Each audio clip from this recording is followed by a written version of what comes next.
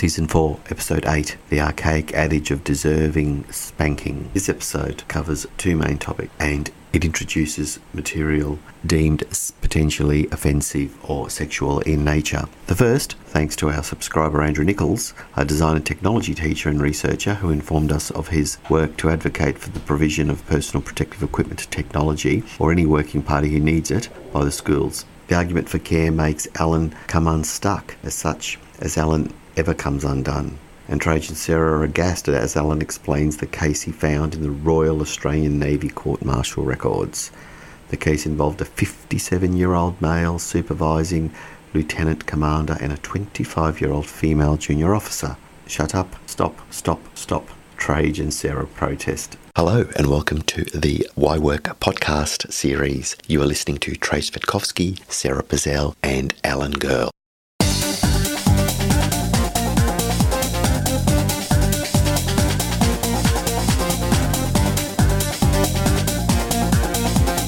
Queensland Department of Education, Andrew has done a lot of work to try and advocate for that PPE, personal protective equipment, which we've talked about now in context of the hierarchy of controls. Right now, it's down the bottom of the hierarchy of controls, but for his work, in workshops and construction and those sorts of trade training to high school students, it's incredibly important. Again, that's where that question comes up. Like, how do you consider that rank order that's implied by hierarchy of controls? He's done a lot of work to advocate that PPE, personal protective equipment, is provided to technology teachers. At the time when he was concerned, the teachers were asked to pay for their own work boots, their clothing in workshops, and they work in like wood, metal, plastics lab and kitchens, and yet it's really essential to their job. And I've even seen fitness industries say to the instructors, bring your own mic covers. And I'm like, what? In the world of communicable disease coverage, if you're a direct employee, isn't that something that's really vital to make sure that that's covered for people? And Trage, you started citing codes and regs to me. So did we mention that case involving the University of Sunshine Coast and the levy? Now, Alan, off the top of my head, I think the section is... I was about to go looking. Is it 14? No, I think it's something like section 12 or something. It's really essentially involved respiratory mask fitting. Unfortunately, the regulator, when it was remitted back for review, there was no outcome. So the university continued with charging for that relevant component of PPE. So I'll get that full citation for Andrew to read, and if anything to contextualise, but there is a provision in the legislation. Well, you gave me Section 19 of the WHS Act. Okay, the case is the University of Sunshine Coast against the regulator under the Work Health and Safety Act of 2011, and the relevant provision, the Work Health and Safety Duties and Liabilities, ensuring compliance, and it was a stay with respect to Section 273 of the Work Health and Safety Act. And the Work Health and Safety Act, Section 273, reads, and it's a rarely used section, but that will answer the question for Andrew. Section 273 of the Act provides that a person conducting a business or undertaking must not impose a levy or charge on a worker or permit a levy or charge to be imposed on a worker for anything done or provided in relation to work health and safety. So anything... Say it again. Yeah, sure. Section 273 says that a PCBU, a person conducting a business or undertaking, must not impose a levy or charge on a worker or permit a levy or charge to be imposed on a worker for anything done or provided. And provided is the key term here. What does one provide? The relevant equipment, including PPE. That case is really important. And you've also mentioned Section 19 of the Work Health Safety Act and Section 44 of the Work Health Safety... of the regulations. Tell us about that. So we'll just start from the general principle. So the general principle across all legislation is if an employer requires employees or contractors to wear PPE for reasons of safety, then the employer pays. The employees don't pay. You've just said a really important part, little slide in there is and contractors, because that's where it gets confused, right? By a lot of businesses. We're excluding, when I say and contractors, I mean people who are workers, who are working for the employer as a contracted worker. I'm not talking about a separate business. Right. So if a separate business comes in, that will be the separate business's responsibility to look after their own workers. Well, I'm going to challenge you. I'm not even going to call them workers. There is a very important word in the Act, in Section 19.2 specifically, and I'm not reading off the script, others. If you're in control of a workplace, i.e. if you're a PCBU or if you're another PCBU, because remember all these duties are concurrent, if you allow, in my view, if you allow someone to access your site, whether they're contractors, whether they're subcontractors, whether they're others, whether they're individuals, if they are human beings entering a place where... So not my cat, not my dog. Not your human cat, not beings. Your dog. That's right. If you're a human being entering and perhaps there isn't any adequate PPE, I think question marks would be raised. Well, let's just pick up on that. So if you had a large construction site where you've got a principal contractor and you've got contracted businesses, so the principal contractor gets in the carpenters, just to use loose language, and the carpenter contracting company comes in and the workers are not wearing appropriate PPE, the principal contractor would have an obligation to say, hey, stop, you can't work unless you're wearing appropriate PPE. But the principal contractor in that situation would not be obliged to pay for the carpenter's PPE. If the principal contractor was employing workers either as a direct employment arrangement or as a contractual arrangement of some sort, or even as labour hire, then that entity, that PCBU, would have to pay. They have to pay.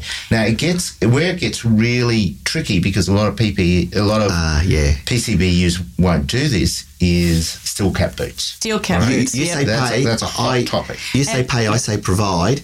If you're the controller, someone's going to have a pair of steel cap boots on if you've allowed that person onto your place. So it's about the allowing. So I think that's what you're talking about. This is the part that annoys me about some businesses and some defendants. They get all pedantic with their little checklist to say, oh, look, I'm the PC. I didn't have to pay for those boots. Yes, but you allowed that person to attend the site and the steel beam fell on them. I'm a little bit more macro. So you're looking at the checks and balances and the system that permitted that. Yeah, Sarah, if I allow you in here and start doing what you're going to do, like whack a bit of timber or, knock up a bit of this. That's what I like to do on my Sundays. Secure a penno. I don't care. As the regulator, I don't particularly care if you say, oh, no, but I'm on the PC. My budget's just to allow these people to wear the steel cap boots. But someone allowed Sarah on there to secure a penno, which is securing a penetration. Someone allowed them. Sorry, what? Yeah. Someone allowed them. Better choice of words, but the securing a penno. The first using a ram set, ran off a penno. Just stop. So going Just south. Stop. It's going south. It's going south. That's our minds are going elsewhere. You need to stop right now. You're crazy. Right now. This is unreal. Your original question, that was from one of our listeners. Andrew Nichols. Yeah, I think that the employer there would have to seek some legal advice about what they're doing, because it sounds as though the employer should be paying for that gear. Yeah. Well, it turns out he's, after, blood, sweat, tears and lots of advocacy, he's now got it covered for the school teachers. So well done, Andrew. Yes. And on that note, because he's raised this, we also had feedback from Dylan Matthews about Season 1, Episode 2, the sex during work travel and the light fixture being pulled out of the wall, knocking a woman in the face. So the comment from Dylan was, well, hang on, if you're now using equipment that wasn't designated for its original purpose, who's at fault? I think you've got to, that's a good point made by Dylan, but you have to look at what the equipment might reasonably be used for. A light fixture? A light fixture being used in a bedhead as something to hang on to is possibly not reasonably foreseeable, but there's going to be a grey zone there. Now that he's raised that,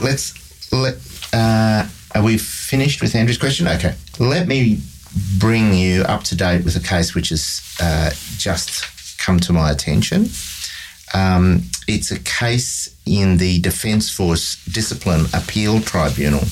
And before I think I'll give you the lesson that should be learnt from this case and then tell you about the facts. So I think the lesson that should be learnt in this case is it's just really dangerous to have romantic relationships in the workplace. It's really dangerous. In the workplace, or you mean forming through the workplace? And in the workplace. It's not illegal. It's not illegal, but if you go down that path, it gets very dangerous, and people come unstuck. And what might be acceptable? So hang on, Alan, before you go on, are you saying our listeners should not be listening to songs such as Lawyers in Love? Steer clear of Lawyers in Love. Absolutely steer clear of them. Just saying.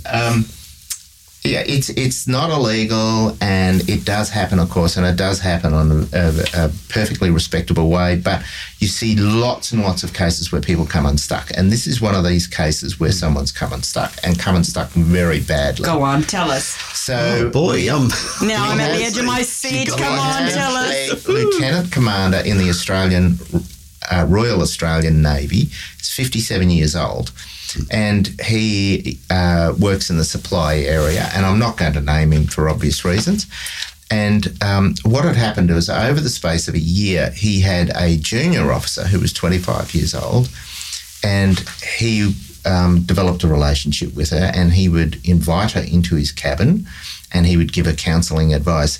Now counselling advice. Well, it got better. It got better. So that counselling advice, he identified times when she hadn't performed as well as she could, and what would happen is he would have her in his cabin, and she would remove her undergarments, the bottom half of her undergarments, and he would put her across his knee and spank her. Shut up. Stop. Stop. What year was this? This is the thing. Alan always comes up with some surprises. What? Please, can you just... This is a real case. Hang on. This is What century is this? What's the age of the people What are we here? talking about? Not very long ago. Please, tell us what year. Not very long ago. What year? What year?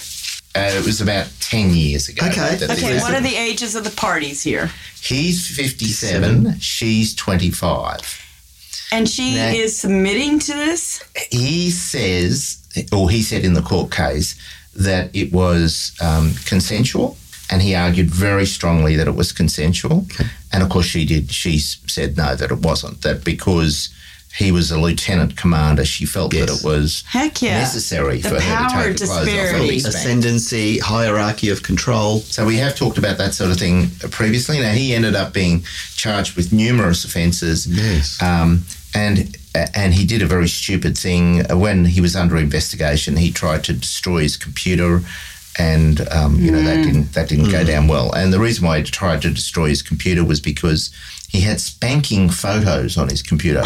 Not of the 25-year-old, of other people being spanked. It's just reflecting spanking is his thing, right? And as a result of that, he got demoted and dismissed and fined and got a jail sentence. Oh, okay. Yeah. Now, when I unpack all of those different forms of punishment, because they're both criminal, quasi-criminal, and both in the civil context.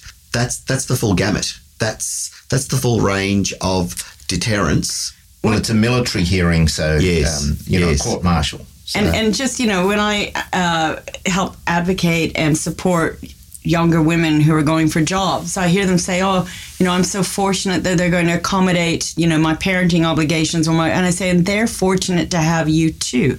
So it's two ways. And when you're going for an interview, you always say, I should be interviewing the potential employer because I'm adding to their talent pool, right?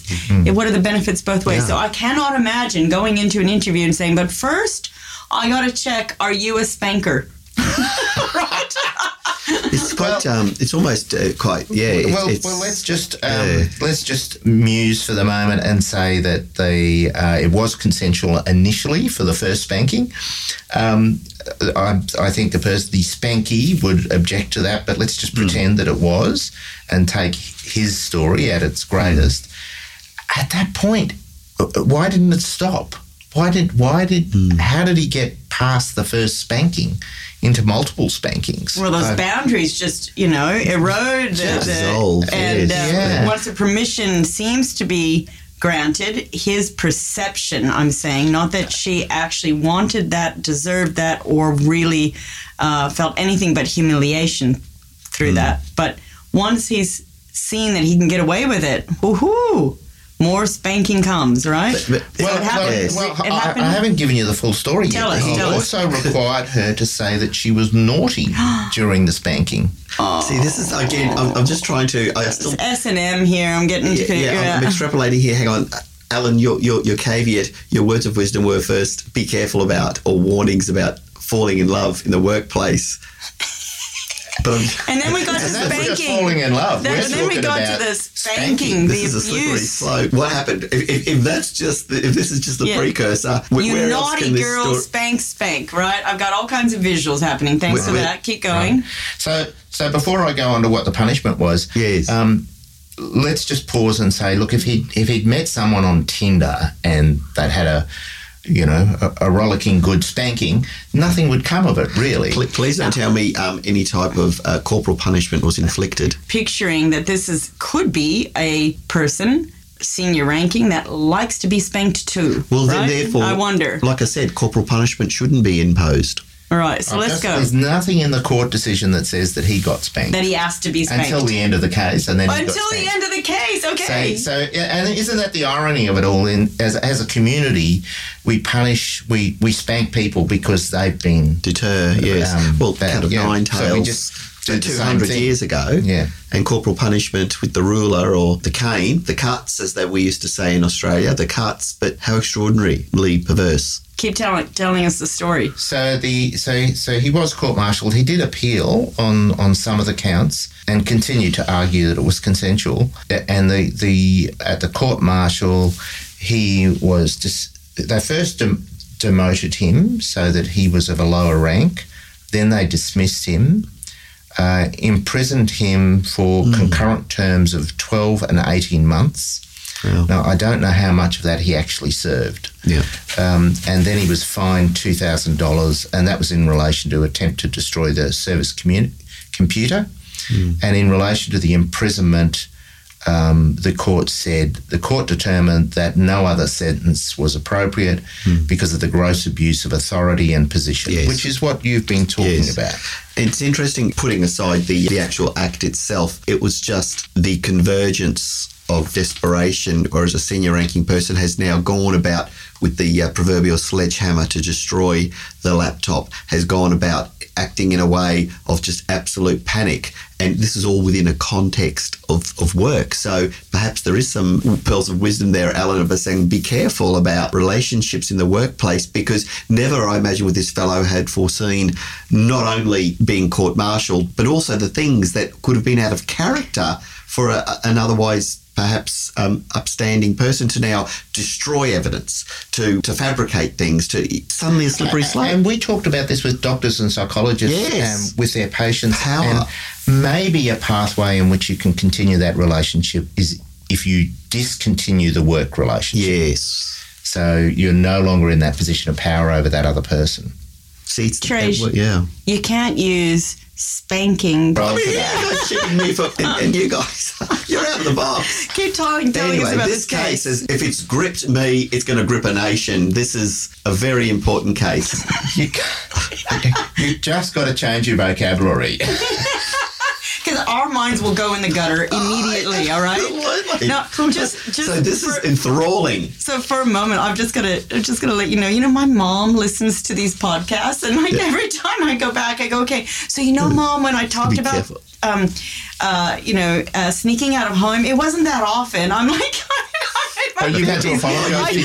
I go, yeah. Oh, and I told that story about my brother and the Mercedes, but I just gotta let you know because he's gonna cringe. He doesn't want you to know. She's like, oh, so long ago, but I'm just laughing because I always have to couch it. The other thing she says is, how come, honey, you tell all your personal stuff, but these lawyers, they don't give a little, they don't give away anything. Because our lives are boring. No. He's like, how can we know all about you, Sarah? I want to know more from these boys. So I'm just laughing when she said that. Maybe I'm very good at pretending I am, but I'm just evading it. And now Alan just doesn't say anything. Defense lawyer says nothing. All right, Sarah's mum, we're going to make this really spicy. Yeah. All right, this edition. This is going out to Sarah's mum. Sorry, Mum. This So is tell us more. Tell us This more. is serious All right, one. all right. Cheers, Shall I mate. move on to the next topic?